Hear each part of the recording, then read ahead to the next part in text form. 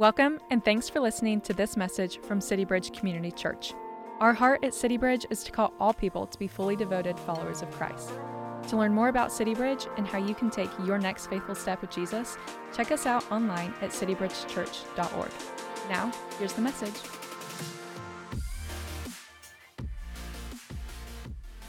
We are kicking off a new series on the book of Jonah to celebrate the Rangers winning game 2 of them sweeping the Orioles. By show of hands, who in here would say they are animal people? Okay. Who would say they are dog people? Okay. Who would say they are cat people? We're going to have all of you stand so we can lay hands and pray for, and then be dismissed from there. Cats clearly seem like a product of the fall, and go on record. My wife and I are dog people, and when we got married, we were not ready for kids, so we decided we'll do a test run and we'll get a puppy. And we decided to get a Rhodesian Ridgeback that ended up being 140 pounds. Now, yeah, a dog that big requires a lot of exercise, and so I'm not a runner, so I came up with a solution. Every night I would go to the park and I would just throw a ball and do fetch and get the energy out, and then I'd go back home. So at the end of the night, I'd throw clothes on, go down to the park by our house. We lived in the M streets at that time, and I'd throw the ball, get energy out. It would be great. He would ride shotgun with me down to the park and get the energy out and come back. One of these nights, I'm on my way down to the park. I'm tired. It's the end of the day. I'm wearing slippers for some reason, which is going to come back up here in a second. I never wear slippers at some point, or for some reason I was at this particular time. He's riding shotgun. We go, and I see a stray dog in the bushes on the street on the way there. And I am the kind of person that if I see a stray dog, I feel like I have a moral obligation to stop and at least see if they have tags.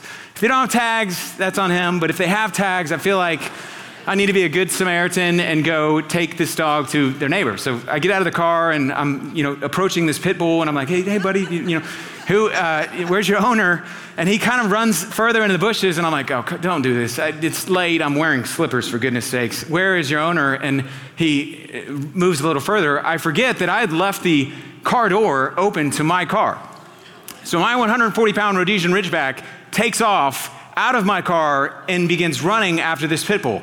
And they both take off. And now I am forced in slippers to be chasing after 2 dogs that I've lost just in trying to be a good Samaritan. And we're right by Greenville and that Gloria's that was right there. And they're running. And like I said, I don't run. So I'm getting further and further the farther that we're going on. And I'm yelling at my dog. His name was Judah. Judah, come back. Judah, come back. And clearly I had not succeeded in training him because he's not listening at all, and he continues to run, and the gap is getting further, and I'm thinking I'm going to lose my dog and this other dog, because Greenville's a very busy intersection right there in the M streets, and I'm going to get both of these dogs killed, all in an attempt to just save Fido over here. And right before they get to Greenville, another dog owner is walking his dog on a walk, and the dog stopped to do the traditional dog greeting, which I'm not going to go into, but I'm yelling, grab the dogs. And he grabs both of them, and I finally run, and I finally get there. I put my dog on a leash, and I'm carrying Fido with us as we're walking back, and he doesn't have it. And he takes off again, and I'm like, man, this is now between you and the Lord, buddy. You are on your own. We're going home. True story, my car was still parked with the door open, running in someone's driveway on Matilda or one of the M streets that was down there. I go back, I'm like, we're not going to the park, get in the car. This is why we can't have nice things, and go back home. True story, I was so exhausted from running after those dogs that I threw up in the bushes right there by that Gloria's on Greenville, which could not have been the first time that that's happened, let's be honest, for very different reasons though, if you will. Now, what does it have to do with the book of Jonah? Well, in that scenario, I clearly discovered the length to which I was willing to go to chase the runaway.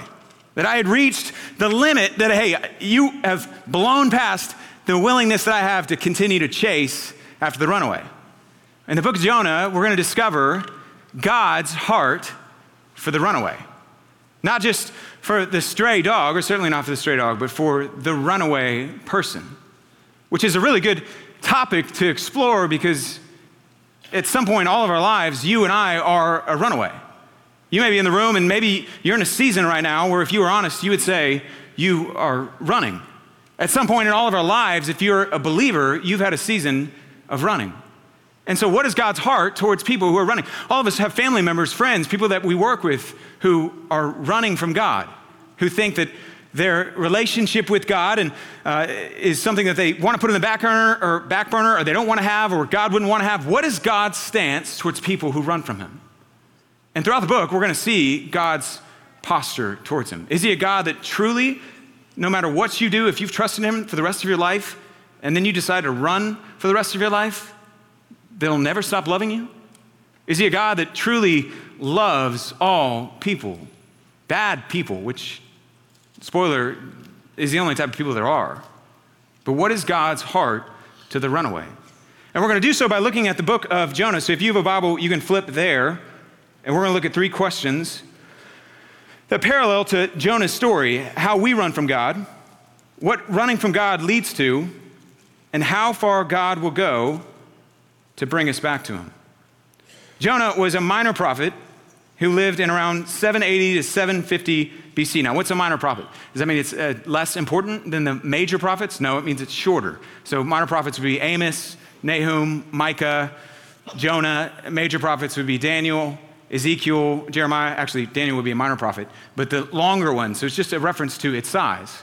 And Jonah is given one of the more unique tasks from God, and he's called to chase after certain runaways. And oddly enough, Jonah himself becomes a runaway in the process. So Jonah chapter 1, starting in verse 1. If you have a Bible, flip there. If not, it'll be up on the screens.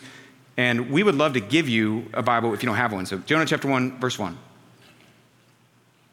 The word of the Lord came to Jonah, son of Amittai.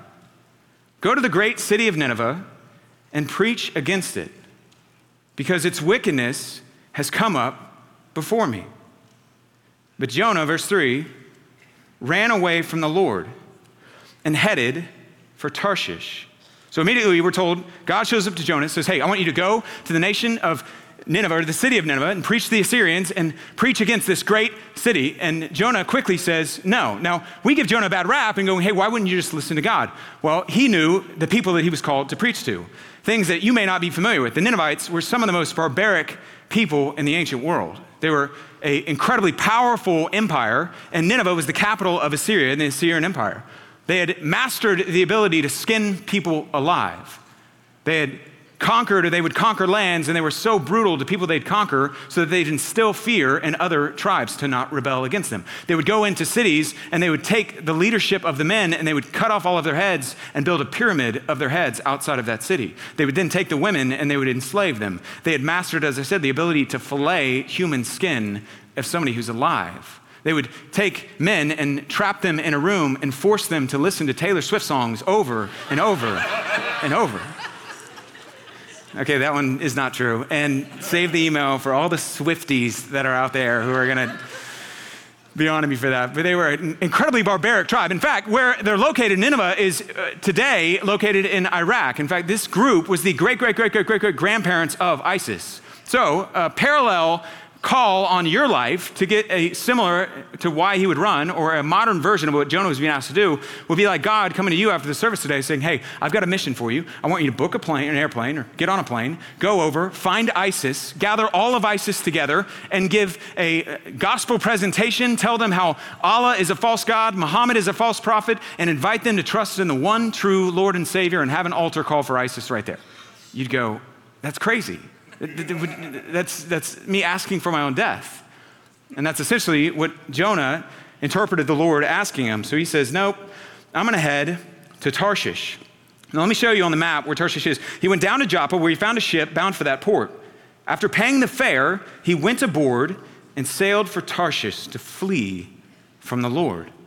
Now, he was asked to go to Nineveh, and Nineveh was about 500 miles this way. And he decides, actually, I'm going to go 2,500 miles west in Tarshish, which is in modern day Spain. So he says, I don't really want to do that. You know what sounds great? Spain this time of year. The running of the bulls would be fun. I'm going to get on a boat and head to Spain. And he models in his decision to do so what running from God looks like for him, and really what it looks like for us.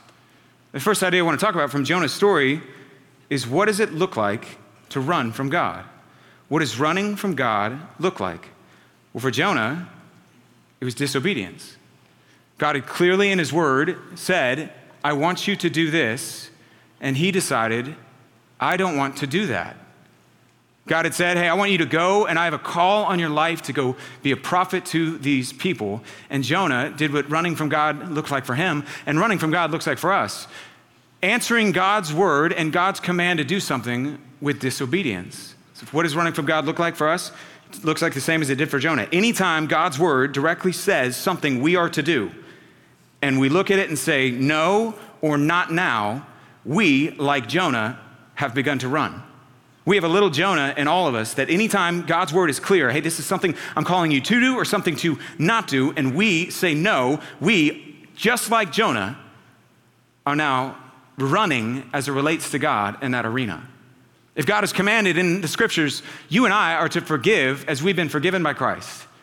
Universally, that there's no limit to the number of people and the number of hurts and the people in your life and in my life that I am called to forgive, even if I don't always feel like it, and certainly if they don't deserve it, I'm still called by Christ to forgive. When I decide, hey, I'm not going to do that because I don't want to or they don't deserve it, I, as it relates to that arena, have officially begun to run. God's word commands us to live in authentic relationships where we confess sins to one another and experience healing. If I decide, hey, there's an area of my life that, man, I don't want us to talk about, an area of our marriage that, man, I don't want to be open about, and it's clearly a sin that God has said I am to not have marked my life, participate in, and I decide I'm not going to confess that. As it relates to that area, I have chosen to run. If you're in a dating relationship, young people, and you're dating somebody who doesn't have the characteristics that God says you're to look for in a spouse, and you think, well, I can work with them, and, I'm kind of a missionary, and it's, a lot easier to become a Christian than become hot, and so, let's see if we can, maybe he'll get over across the goal line. You have officially begun to run in that relationship. And we're going to see where running leads to, but there's a little bit of Jonah in all of us. All Jonah did as it related to running was God said something clearly, just like he speaks clearly in his word, and he decided, I'm not going to do that. Even delayed obedience is still disobedience. So the idea of like someday I'll get right or someday we'll work it out is still choosing to disobey or choosing to run. Maybe one of the ways that some of us in the room are running is God's call for your life is that you would be connected to a local body, that you would be underneath the authority of elders as a source of care and protection and provision in your life, and that you're to not stop meeting together with other believers, and you're to be connected to a church. And you have dozens of reasons why you're not connected yet to a local body, and you haven't got plugged in here, or you haven't got plugged in anywhere, and you're too busy, and there's too much going on, and the requirements are too much. And yet, as it relates to that arena and that command and that instruction, which was given so that you could have life, you are running. And maybe one of the best applications that you can take from today is to decide, hey, I'm actually going to listen to God's word. It says to be connected to a church. Honey, we actually should do that. Or you individually, I should do that. And you're going to take that step. You can take that step by scanning this QR code that we had up here earlier, and someone from our staff this week will help you get connected. We want a big place to feel small, and we want you to experience the life that comes in living according to God's word. Or, like Jonah, you can keep running, but it's not going to lead to the life that God has for you. A life that Jesus later would describe as the abundant life. But my point in general is, what does running from God looks like? It looks just like Jonah. It looks like I'm not going to do that, despite God being clear. Usually our running is much more subtle, I will say, than Jonah's, in that he clearly got on a boat and headed the entire opposite direction in what seems to be a very quick amount of time. In my experience, the people who run in a season of running often doesn't happen just overnight. It just takes one decision after the next, after the next. Typically, someone who's abiding with Christ and has a great marriage doesn't just wake up one day and decide, you know what, I think today I'm going to commit adultery, and I'm going to ruin my entire life and my children's life and totally destroy so much of the marriage that I've prioritized. No, they get there by one step after the next. Flirtatious office relationship becomes an emotional involvement, begins to cross lines, and all of a sudden the decision you never thought you had made, you've made. Because you took one step after the next, after the next. My family, this past summer, we got to go to Florida, and I took my kids, and we went to the ocean, and we were in that 30A area speaking at an event out there, and my son loves the ocean, and so I'd go out with him in the ocean, and he's at that stage where he just wants to essentially fight every wave that comes at him. And he'll go, and he's playing out in the ocean, and I'll tell him, hey, you got to stick with me. And he's like, yeah, Dad, I'm going to stick with you. And shortly after that, he'll just continue to move and move and move and move, and he'll look up, and he'll be very far from his father. Not because he was intentionally trying to, just the waves and the current pushed him. He was not intentionally trying not to. And the same is true as it relates to sin and running. That often it's just one decision after the next, after the next. You make the decision, man, it goes from, this helps me cope with a hard day in a glass of wine, which turns to 3, which turns to 5, which turns to an addiction. Looking on Instagram and you see some pictures that probably a little bit provocative, but it's nothing nude, and all of a sudden you feed that long enough and becomes, well, you stumbled back into pornography. That it just takes one step after the next, just like in an ocean current, you drift without even realizing it. That's often how running from God looks like.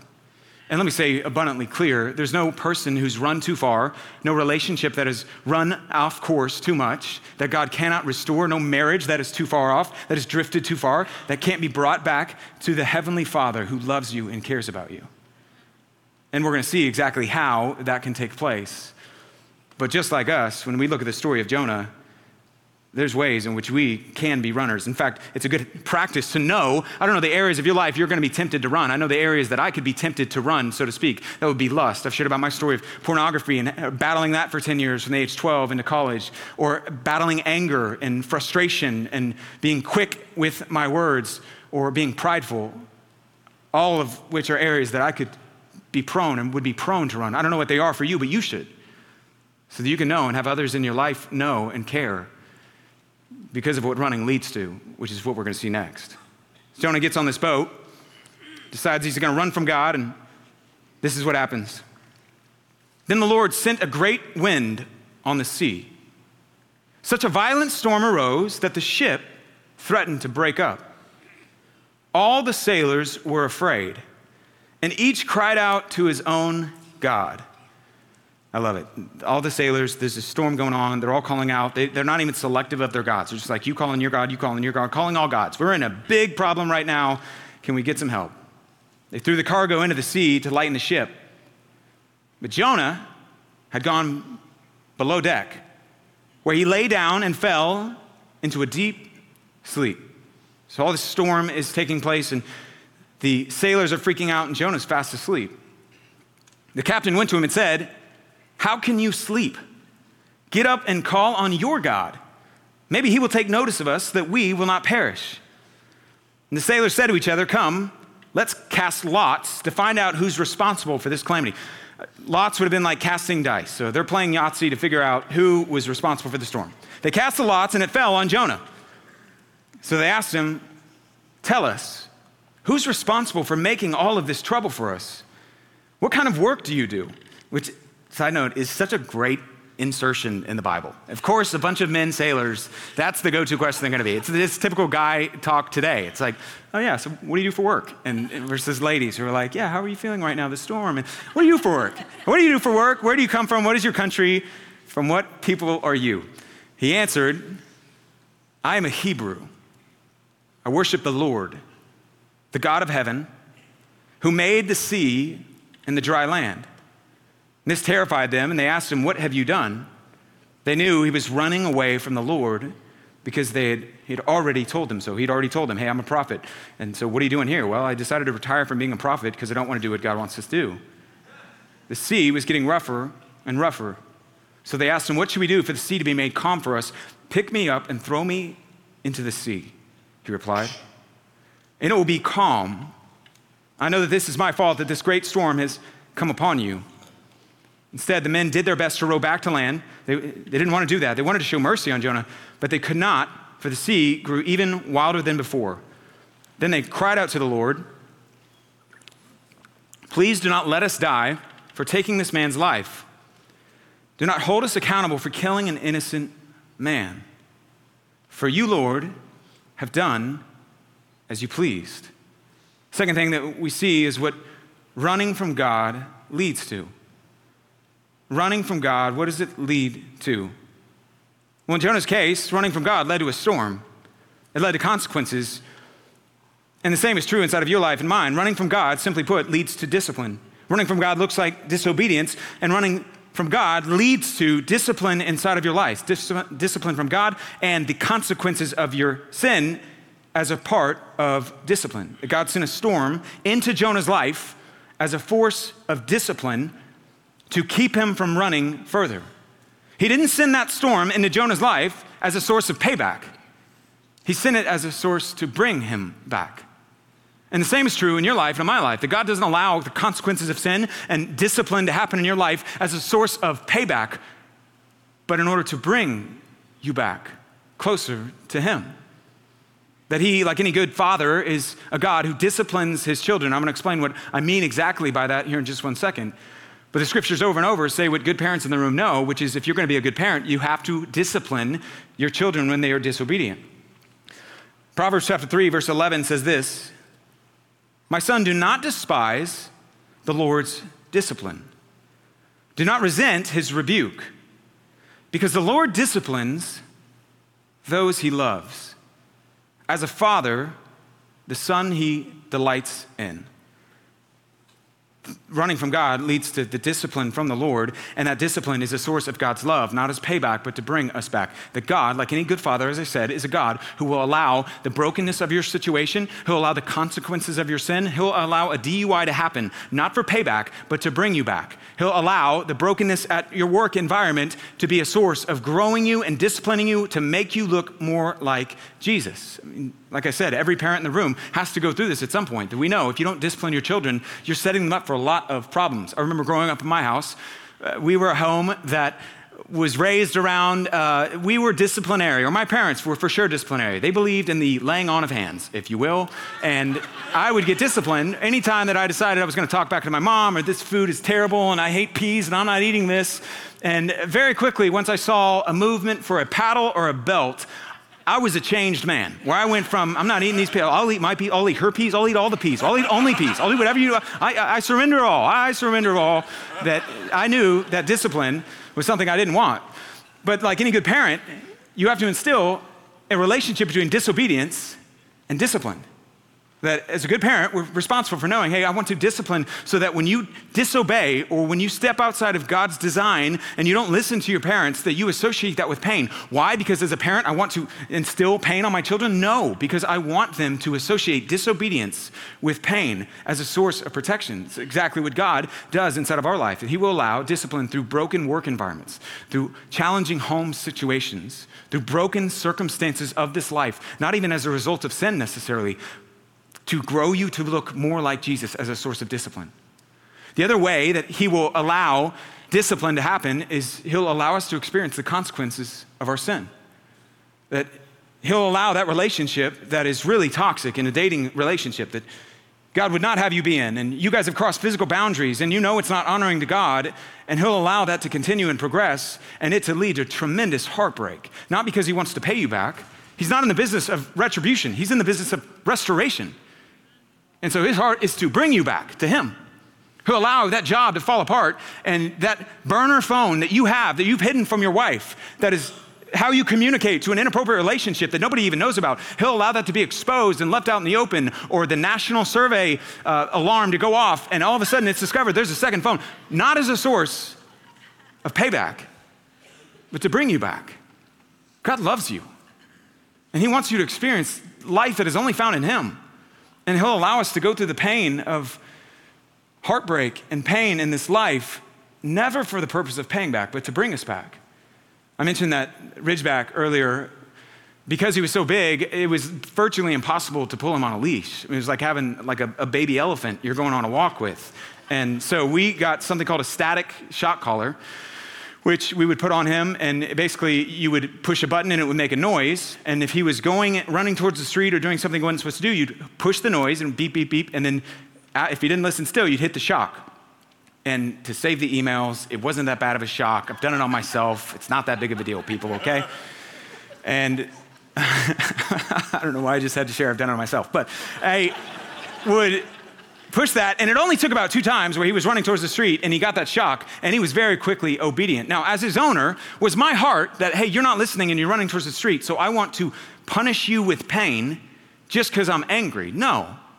It was to help him not go towards the street. Why? Because I want to save the street all for me? No. Because I know that the street can provide danger and harm to him. So it's a source of care and protection, just like with a dog, not to pay him back, to bring him back. And that is how God works over and over. And he sends a storm into Jonah's life to bring this prophet back to his will for him. Jonah, we're going to discover in a couple weeks, he goes into the city of Nineveh, and kind of spoiler alert, we'll cover it in depth in a couple weeks. And he leads what arguably may be the greatest revival in human history. He goes in, preaches a message, and the entire city, it says from the least to the greatest, comes to be followers of God. Jonah leads a revival unlike anything maybe has ever been recorded in human history, and he almost missed out on it.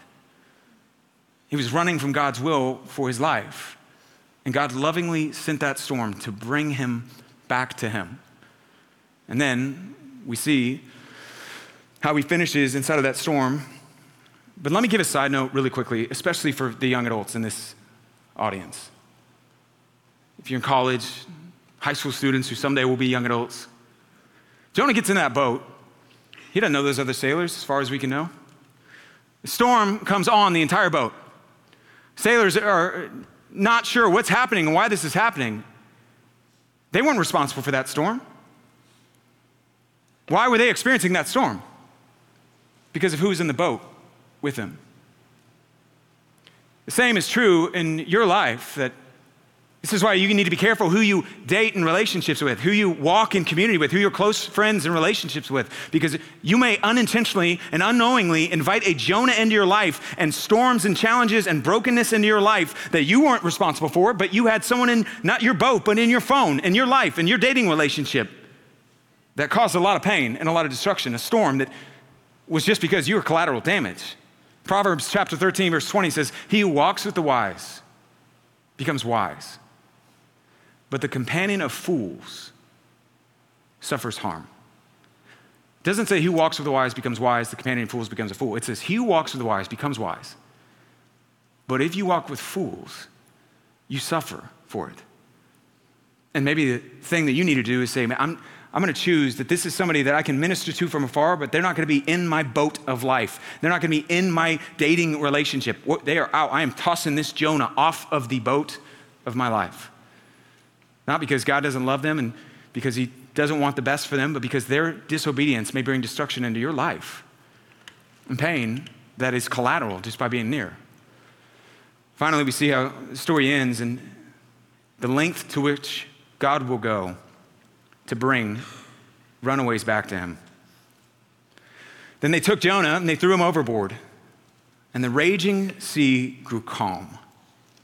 What a eerie moment that must have been. At this, the men greatly feared the Lord. And they offered a sacrifice to the Lord and made vows or commitments to him. They go from worshiping these pagan gods and different gods to worshiping the one true God and making worship and sacrifices to him, commitments to him. Now the Lord, as Jonah is sinking in the ocean, provided a huge fish to swallow Jonah. And Jonah was in the belly of the fish 3 days and 3 nights. I want to come back to that last section. But I want to look at how far God is willing to go to bring back the runaway. What is the answer? As far as it takes. We see that most fully in Christ, which I'll point to in a second, but look at the lengths he's willing to go to with Jonah, that he's willing to send a storm, and then he's willing to send a fish. And the point of the fish was to bring Jonah back to him and bring him back to God's will for his life. I mean, when we hear the story as a kid, the focus is always on the fish, and the fish is such a small part of this entire narrative. The fish is not really that important in the story. In fact, the fish, honestly, is just a means of transportation. The fish is God's first Uber, where he's like, I'm going to pick you up and take you over to Nineveh, and then the fish exits the scene when he vomits him up on dry land. What is the point of the story is the willingness of God and how God chases after the runaway, that he chases after him by sending a storm, that he chases after him by sending a fish to bring him back. The other runaways that we see he's chasing after are the Ninevites. Ninevites were pagan people, had no worship of God. They had nothing to do with God, and yet God has a heart for people who are far and lost from him. That God's heart for every person who's ever lived, just like these evil, wicked Ninevites, is that they would know him. God's heart currently in the nation of Israel, there's been, for the very first time since 1973, a declaration of war and terrorist attacks that have been taking place for the last 48 hours from a terrorist group named Hamas. Most of us probably are familiar with that. God's heart for every person in Israel and every person that's a part of Hamas is that they would know him. That God has a heart that loves and chases after the runaways. And candidly, there's runaways on both sides. Just like Jonah was a Jewish runaway, so there's Jewish men and women inside of the city of Jerusalem that are Jewish runaways. They don't actually know Jesus. They don't know the one true God because they don't know Jesus, just like they're on Hamas. And God's heart for both, just like God's heart for every coworker, every person, every family member that you have ever met, is that they would know him. He's a God who loves the runaways. And he's chasing after the Ninevites as he chases after this prophet. The other group of runaways that we see that God chases after is these sailors. They get in their boat. They think they're just bringing, some different supplies. They're going to have a merchant exchange in Tarshish. And God sends a storm that was not of their own choosing. And yet that very storm is what leads them to worship not their pagan gods, the one true God. God loves the runaway. God chases after the runaway. Maybe you're in the room and it's your first time at church in a while, maybe ever. Maybe you don't even know, where you stand as it relates to Jesus and God. And if you're honest, you think, if God is really real, he doesn't probably want anything to do with me because of something you're in your past or something in your present or something in your life. Here's the good news that we learned from Jonah, which is good news for all of us because all of us are or were runaways. God chases and loves the runaways. He most clearly showed that on the cross. As humanity, man has been running from God since its creation. In Genesis chapter 3, we're told that God, in 1 and 2, he makes all of mankind, everything is perfect and right and good, and God sets them up in paradise. And very shortly man decides, I don't want to worship God or be made in the image of God. I want to be God, and rejects him. And humanity begins to run. And what was the response of God towards humanity? To crush, destroy, start over? It was to run after him. Most clearly seen in Jesus on the cross, 700 years after this moment take place, we see that God is a God whose heart is for runaways. In fact, today, Yom Kippur was 2 weeks ago. Yom Kippur is the biggest Jewish celebration that Jews have. And on Yom Kippur, do you know what they read? The book of Jonah. Yom Kippur means Day of Atonement. They celebrate the atonement of God, God's provision for them, which we know ultimately happened in Jesus. But why, of all things, would they read that book? Because it reminds Israelites today, our God has a heart for all people. That he has been chasing, and he's been chasing you from the moment you took your first breath to the moment you take your last, because that's by his DNA who he is. And he showed this most clearly in Jesus, who would show up and show the lengths to which God will go to bring back the runaway. Even my own life. What's interesting about Jonah is how Jesus references Jonah over and over. And he says it connects to him. On multiple different occasions, Luke 12, Matthew 16, Jesus talks about this scenario and he says, brings up Jonah being in the belly of the fish. Here's one example where he says, hey, there's not gonna be a sign that I'm gonna give to prove I'm the Messiah, except for one, and that will be the sign of the prophet Jonah. For just as Jonah was in the belly of the fish for 3 days and 3 nights, so the Son of Man will be 3 days and 3 nights in the belly of the earth. What is he saying? Well, he's pointing to what scholars have long held, that Jonah, when he was in that fish, how could he have lived for 3 days? What was he eating? Was he eating seaweed? Well, most likely, no, he was dead.